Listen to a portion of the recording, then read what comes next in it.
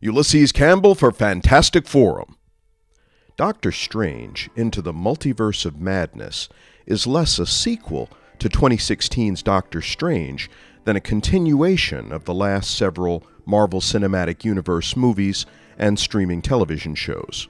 Following the events of Avengers Endgame, Marvel's stories have consistently involved either the so-called blip or the multiverse.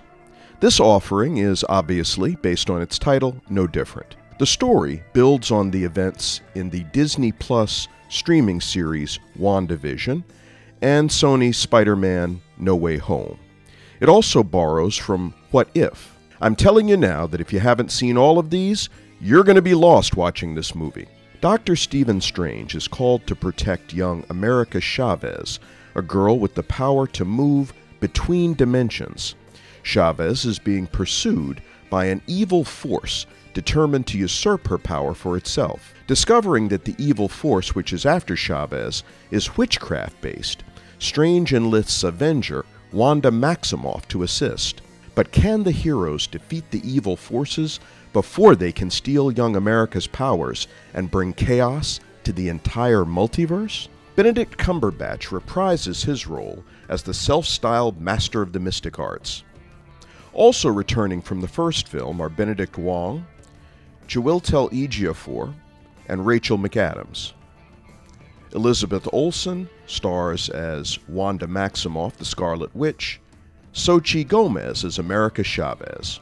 The movie is also chock full of supporting players, some of whom are making cameo appearances that are sure to make comics fans smile. Sam Raimi directs, in his return to Marvel following the Spider-Man movies of the early aughts.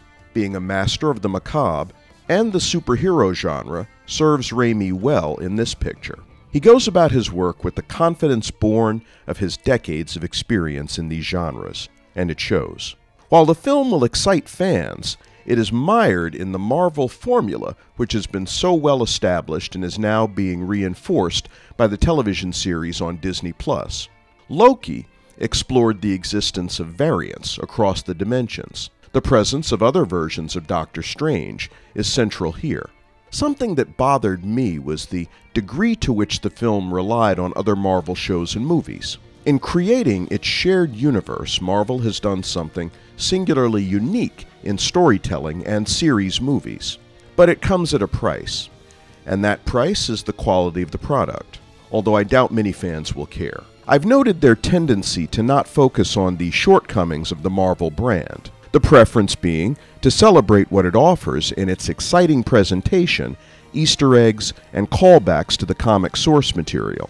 And while it makes for an overall enjoyable movie-going experience, you don't want to think too hard about what you're watching, as the recognition of the glaring flaws detracts from the enjoyment. Viewing a Marvel Cinematic Universe movie is quite the phenomena, almost like addiction in that the viewer remembers the great feelings from the earlier products and keeps going back in the hope that this one will be like the first time. It becomes more desirable to see the product subjectively rather than objectively, and I think this is what fans have embraced. In an effort to produce a spoiler-free review, I've deliberately omitted a lot about the cameos, which, if I'm being honest, were my favorite part of this movie. Since the acquisition of Fox, there have been some high-profile characters fans have been waiting to see integrated into the MCU. Doctor Strange and the Multiverse of Madness takes another step towards that integration. Something else you'll enjoy is the engaging musical score by composer Danny Elfman. Like Raimi, he has an established track record with the genre and takes the opportunity to indulge his craft here. With a runtime of 2 hours and 6 minutes, this movie is shorter than usual for a big-budget, epic tentpole picture.